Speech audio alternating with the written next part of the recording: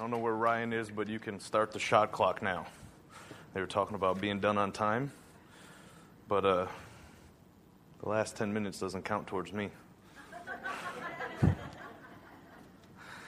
Before we get started this morning, there is something that's been heavy on my heart that I just want to kind of confess to you guys. I guess in a way it's my own Marty Spilkus story. It's not Spilkus, though. It's me. But how many people love to learn from other people's mistakes? I love it. I love those opportunities. So this morning, hopefully you can learn from a mistake that I made. Yesterday, I had an opportunity between two ministries, or two ministry opportunities, if you will. One of them that had been planned for a few months, be able to be a part of something that would help share the gospel to see people get saved. And just recently, within the last couple of weeks, another opportunity arose that would have happened yesterday, that did happen yesterday, to be there for a family who had gone through a great, difficult time. And I never really put a whole lot of thought in it. I've already made my commitment weeks ago. I already made my decision. I was going to go be a part of this evangelistic thing and didn't think twice about it. In fact, to be honest with you, I don't recall even praying about it. But I can tell you, since last night and this morning, I made a mistake.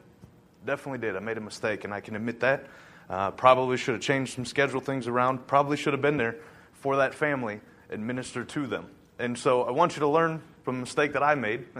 I believe as leaders, we need to be transparent, and we need to admit when we do things wrong and make a mistake. And so take some time. Sometimes it's easy to get wrapped up. Hey, I got two ministry opportunities. I can't go wrong, right? Both of them are ministry. It'll be great. It'll work out. And after the fact, you realize that maybe you didn't make the right decision. So just don't take those for granted. Make sure you take time to go before the Lord on it. And that has absolutely nothing to do with my message today, but just something that I just felt that I needed to get off of my heart. And so this morning, today I want to talk about something that in the church we don't almost ever talk about. And people can make arguments and say, well, why would we need to talk about that? We're not going there. If we're children of God, we have nothing to worry about. And that is true. However, as Christians, I think something that would help us in evangelism, it would help us to be soul winners if we had the proper understanding of hell.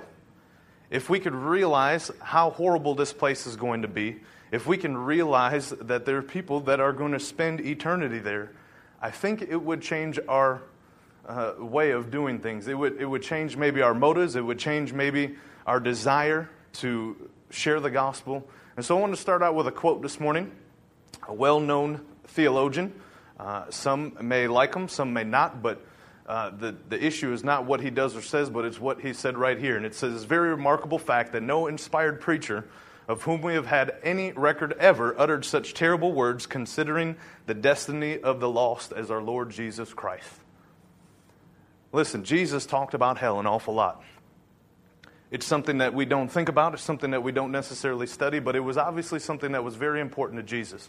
Now, he also talked about the kingdom of heaven a lot, and that was something that we love to talk about. We love to talk about the good things and the blessings and that come along with it.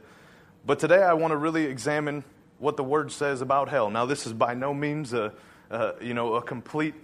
There's not enough time today to be able to really dive into this, but I'm going to give a great overview, I hope.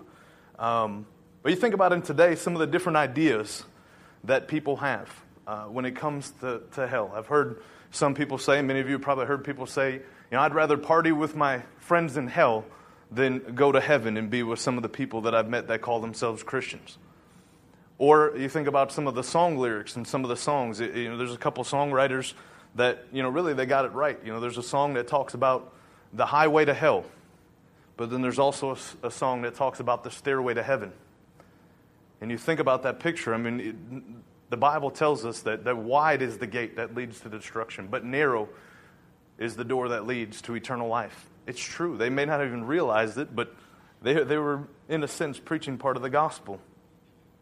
Then we have some Christians, if you will, some people who proclaim Christianity but teach false gospels. People like, there's a guy, Rob Bell, who wrote a book basically dismissing hell, saying that it was, it wasn't a reality. It was something... a metaphor, and that in the end, God would save all of humanity. But if we really look at Scripture, if we really look at the Word of God, it does not say that. It's a great idea. It's a wonderful thought to feel all lovey-dovey, and of course everybody's going to be saved, but the reality is that's not true. That's not what the Word of God says. And there's different religions that have different ideas. Seventh-day Adventists, they believe in a hell, but they also believe that it's just for a short time, that people will be annihilated. They'll cease to exist. The Bible doesn't say that. The Bible says it's something that's for eternity. We look at Jehovah's Witnesses that don't even believe in hell. They believe that it's a pagan teaching, that there is no such thing as hell, that when you die on this earth, you just cease to exist, and you miss out on paradise. I had a run-in with those people this week. Came to my door actually while I was preparing for this message. And,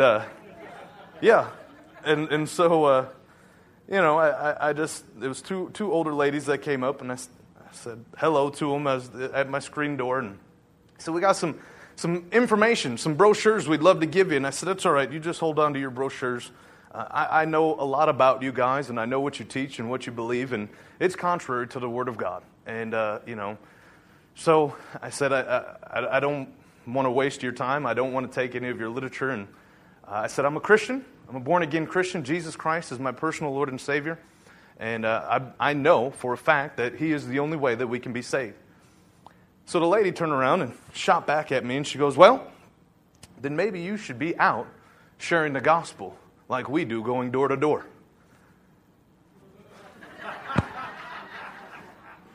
It's like, Lord, you just put that one right on a T for me right there. I said, well, ma'am, I tried to be as cordial as I possibly could at this point. I said, well, ma'am, you don't know me, but I'm an evangelist, and for 8 years I've traveled around the world preaching the gospel and sharing the love of Christ with people. So, yeah, I don't go door to door, simply because you guys have pretty much ruined that for Christians. Because people think if we're coming to the door, we must be Jehovah's Witnesses, and they close the door on us. So I want to thank you for that, but, And then she started to get angry because I really wouldn't let her get a word in edgewise. I just kept talking, and she stopped me, and she said, you won't even let us talk. I said, hey, you came to my door. This is my time. You came to my door. I didn't come to you. You came to me. And she said, well, sir, if that's the case, then we can write your address down, and we just won't come back. And she jotted down 4702. So we'll see if they're true to what they say. It could be a good thing, but it also misses out on an opportunity to share the gospel. But the whole point in all of this is there's so many different ideas. You think about even Catholics, something that we deal with a lot here in Wisconsin, that believe once you die, hey, you get a second chance. You get to go to purgatory, and you get to kind of work out your salvation and try to earn points to be able to go to heaven. It's just not true. And so the main text that I want to read from today is found in Luke chapter 16, verses 19 through 31.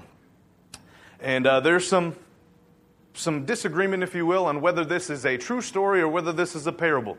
The people who say this is a true story would tell you that when Jesus speaks in parables, He never uses people's real names. He always talks about there was a man or there was a person, wherein here we will see that He uses the name of Lazarus. But then there's also other people that would say, hey, you know what, this is bunched in with a group of other parables, and certainly it has to be a parable. The bottom line is it doesn't matter whether you believe it's a real story or whether it's a parable. Parables, we know we can draw truths from that are real. That God uses parables, He uses stories to teach us principles about certain subjects, and that's what He did here.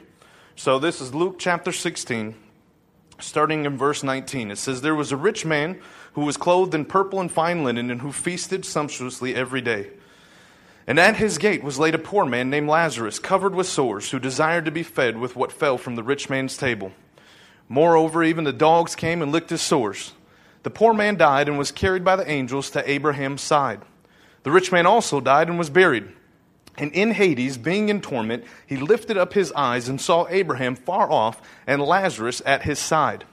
And he called out, Father Abraham, have mercy on me, and send Lazarus to dip the end of his finger in water and cool my tongue, for I am in anguish in this flame. But Abraham said, Child, remember that you in your lifetime received your good things, and Lazarus in the matter bad things.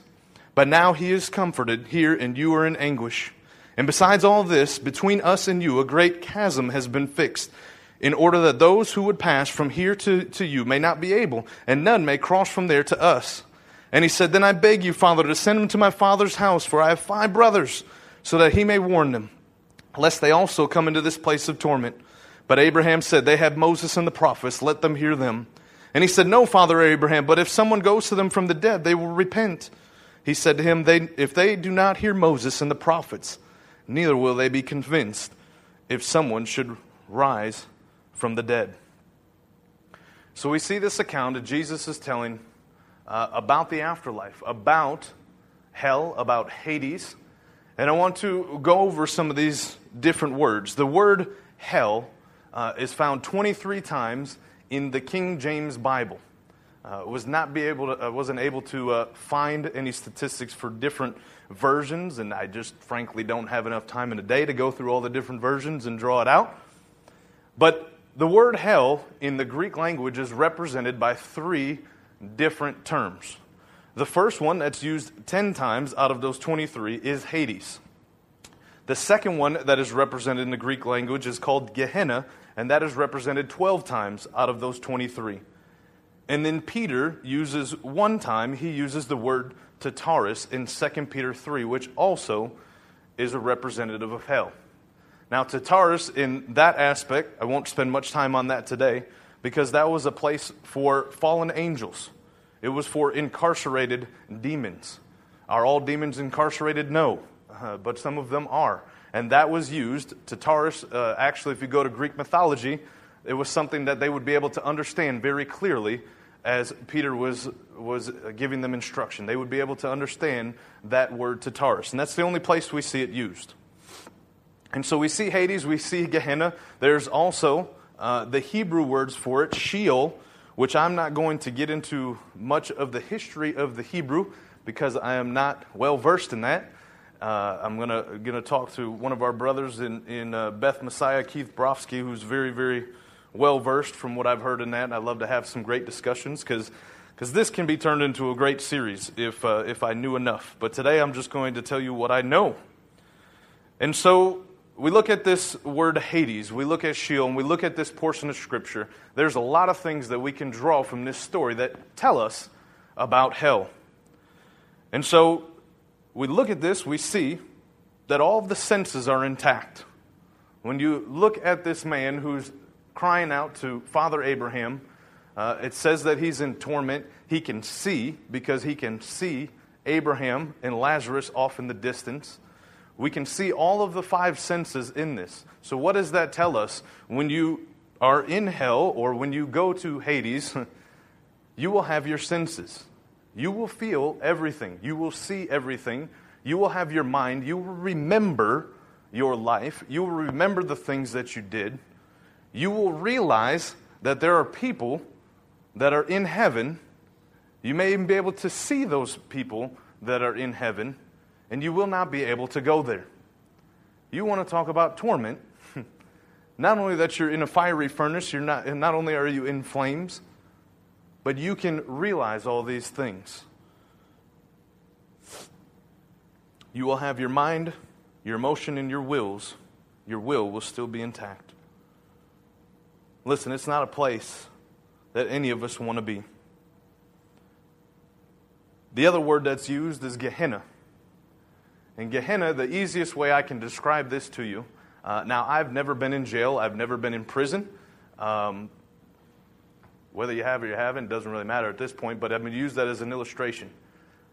When you look at county jail, you're locked up, you have handcuffs, you're put in a cell or maybe in a big room with other prisoners, but you really haven't been sentenced yet. You maybe been charged with a crime, and you are locked up for that crime, but you haven't been charged yet. You haven't been found guilty and sentenced yet. That would really be a good description for Hades. That would be Sheol. That would be what we think of hell to this day. If people die today, they don't know Jesus Christ as their Lord and Savior, that is where they are. It is the same punishment. It is the same things that you go through. It is the same things as Gehenna, but Gehenna is final. So the easiest way to describe that would be like after you've been charged and found guilty with the crime, and now you have a life sentence. So that's the easiest way to describe it. hopefully that makes sense to people. So it's like a difference between county jail and federal prison. Gehenna is the final.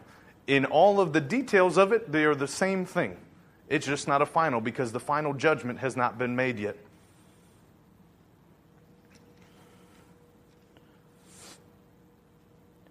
One of the things that I want us to understand today, you can go to the next slide. Some of the different aspects of what hell is that we can understand. The first aspect that we need to understand is that hell is eternal. It is forever. It is not like some of those teachings from some of the different religions that talk about, hey, you're going to be annihilated and then you'll just cease to exist. The Bible, this is just 2 scriptures that I pulled out to illustrate what the Bible says about it lasting for eternity. Matthew 25, verse 46.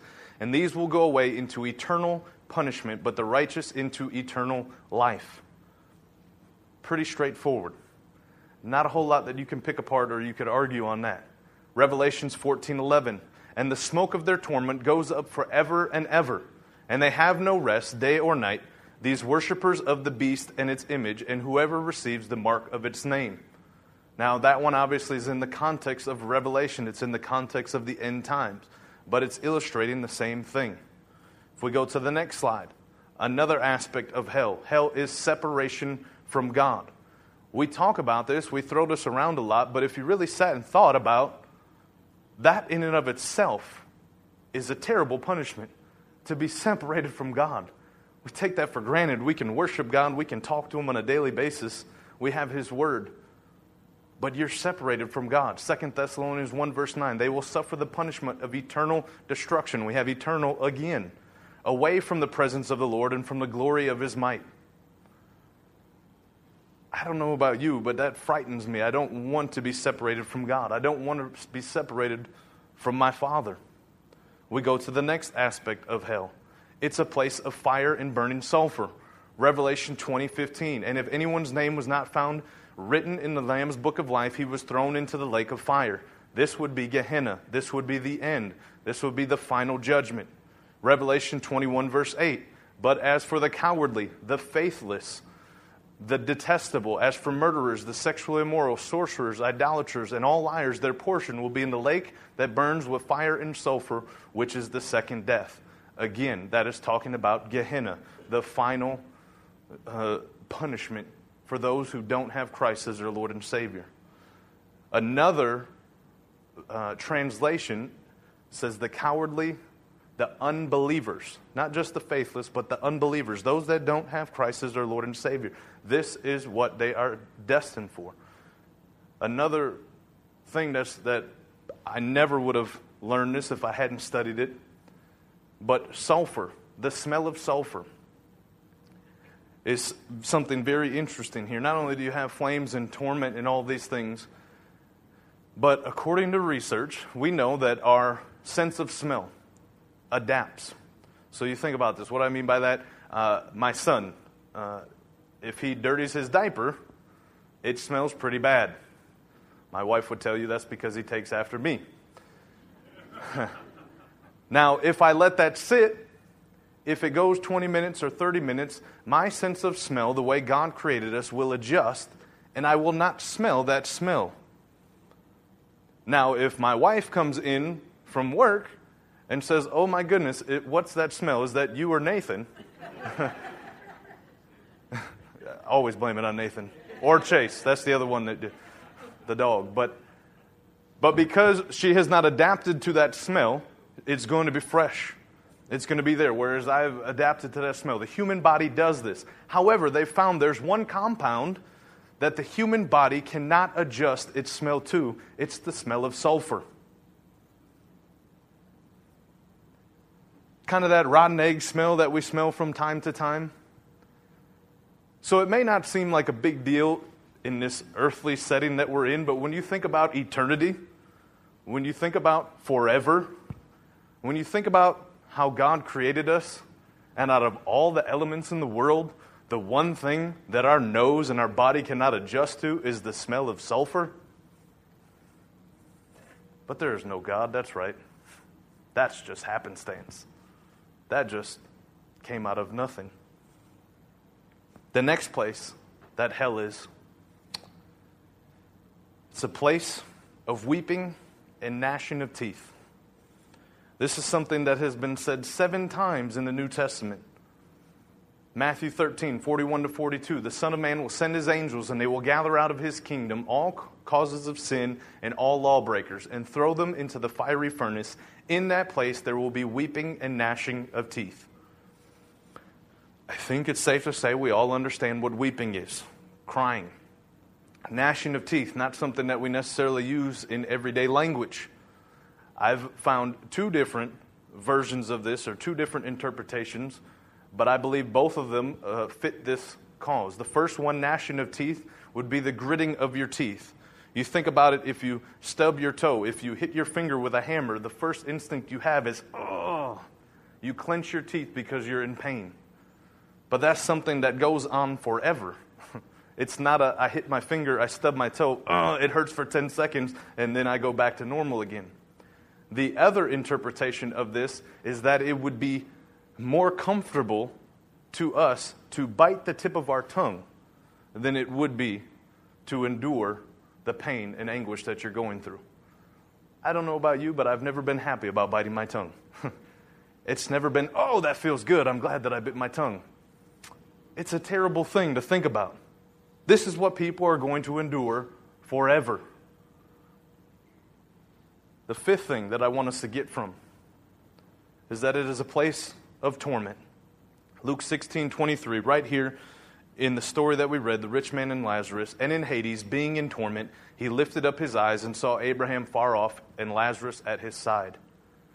It is a place of eternal torment, never-ending torment. We talk about maybe some of the practices of the military and some of the different ways that we can get information from people. Listen, it's going to be nothing compared to the torment that people will experience in hell. Not even close. The 6th and final one. It says that it's a place where the worm never dies. Mark chapter 9, verses 47 and 48. And if your eye causes you to sin, tear it out. It is better for you to enter the kingdom of God with 1 eye than with 2 eyes to be thrown into hell, where their worm does not die and the fire is not quenched. Again, 2 trains of thought on this passage of Scripture. One group of people will say, well, this is all figurative language.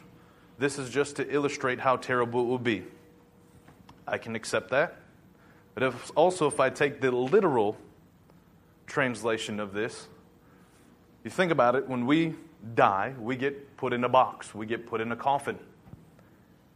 If you've ever seen any of those CSI shows or any of the movies where somehow they have to go back years later and dig up a body to bring them back, to study it, to try to find DNA, whatever the cause may be, we understand that there is no flesh on that body. It is a box of bones.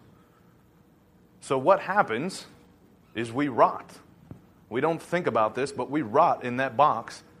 And there's little worms, little larvae, if you will, that will eat the flesh.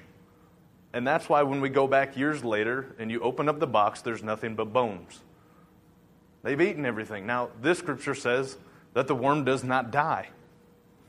What does that mean? I can't give you a good answer for that.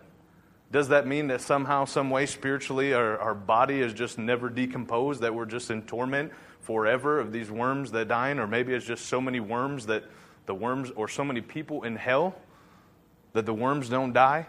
I don't have a sufficient answer for you on that. I would challenge you to research that yourself. But the point of this, we can see that the Word of God says the worm doesn't die. Again, just to illustrate the fact, this is a horrible place. The best Stephen King movie or novel hasn't even come close to how terrible hell is going to be. And we as believers, we go through our daily walks, we go through our everyday lives, never really thinking about the consequence or what's going to happen to people who don't know Christ. And I can understand, I've done it myself, because we don't think about it. We're born-again believers. We love Jesus. We're chasing after Him. And our destiny is an eternity in heaven. But listen, if we could grasp, if we could understand how terrible hell is going to be, we'd walk on our hands and knees across town just to tell one person about Jesus Christ. if we had a greater understanding as the church as a whole, not just Grace Christian Fellowship, but the church in America, the church in the world, if we could understand and comprehend how terrible of a place hell will be, evangelism would be a non-issue for us. We couldn't help but talk to every person that we see because of the burden of knowing this information, of knowing the destiny these people have in their life, the destruction that they're going to run into. We know there's no other name under heaven that which we must be saved. That's Jesus Christ and Him alone. Those of us that have Jesus Christ as our Lord and Savior, that we're children of God, it is our duty to share the gospel. It is our duty to understand the gravity of hell. And most importantly, it's our duty to warn people of what's coming for them if they don't confess and believe.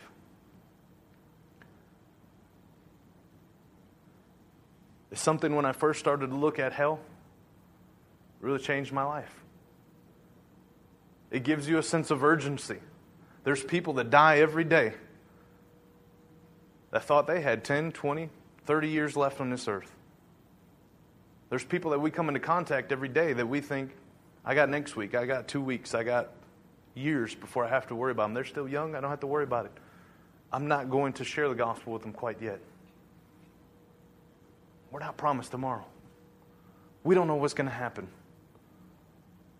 from the next day to the next day, but we do know what happens to people who die without Jesus Christ.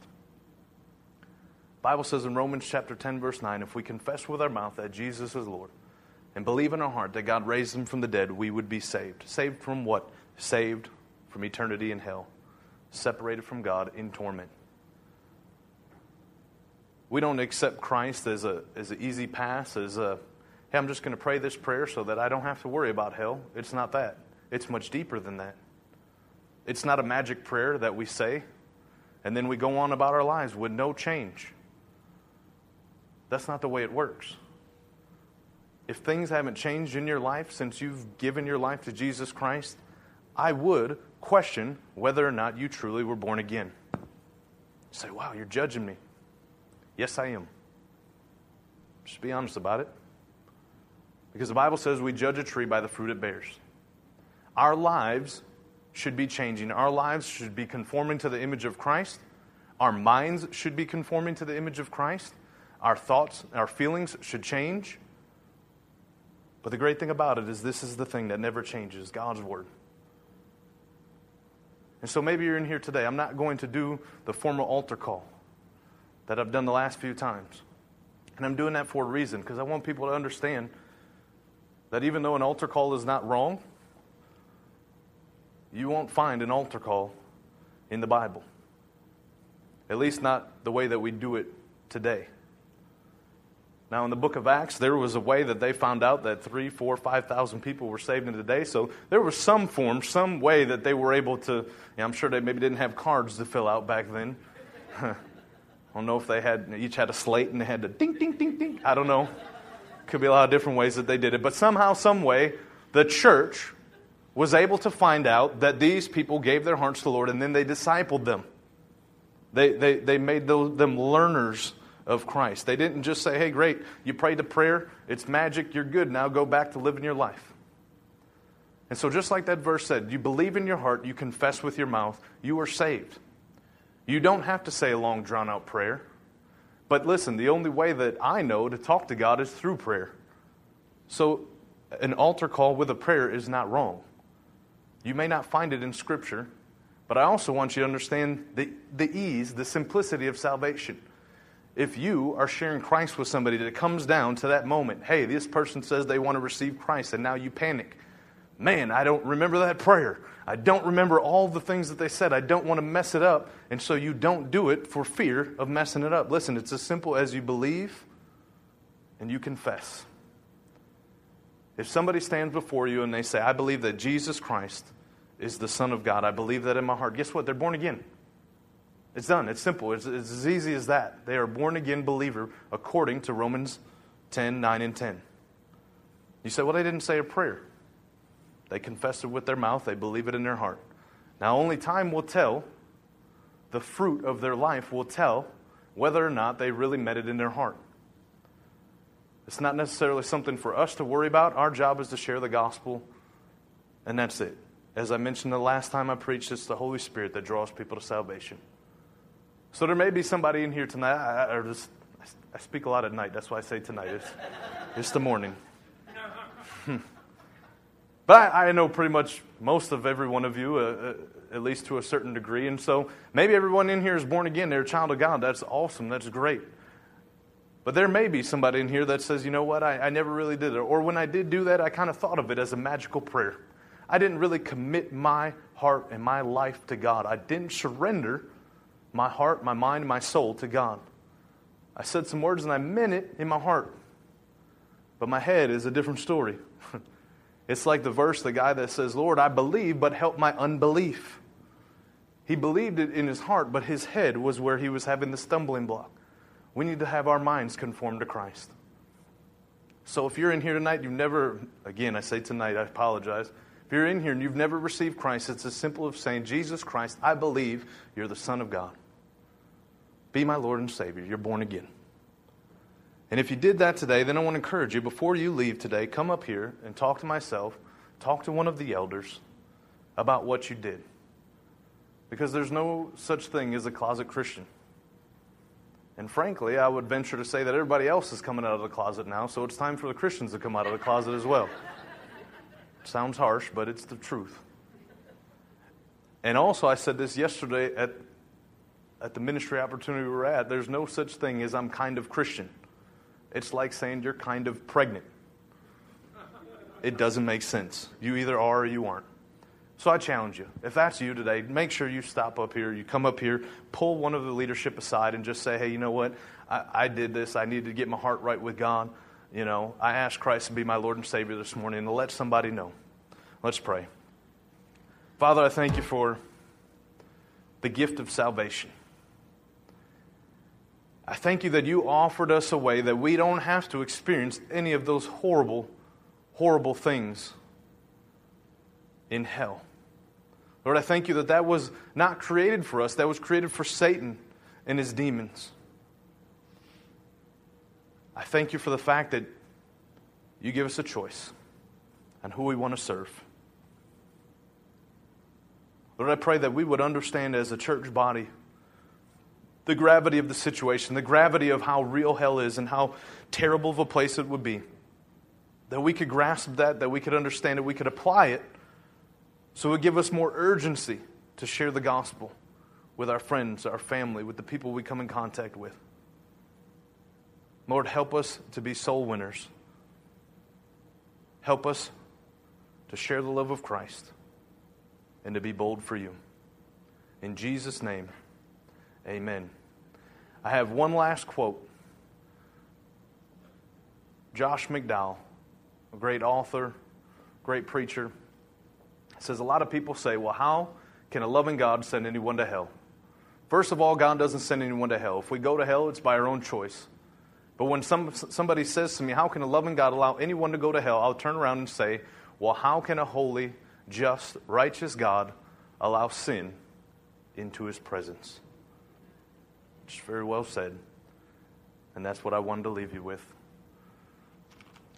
I don't know about any carbohydrates. I guess I'll leave that up to you. You want to close it out? Invite people. All right, he wants me to close it out. So I invite any of you.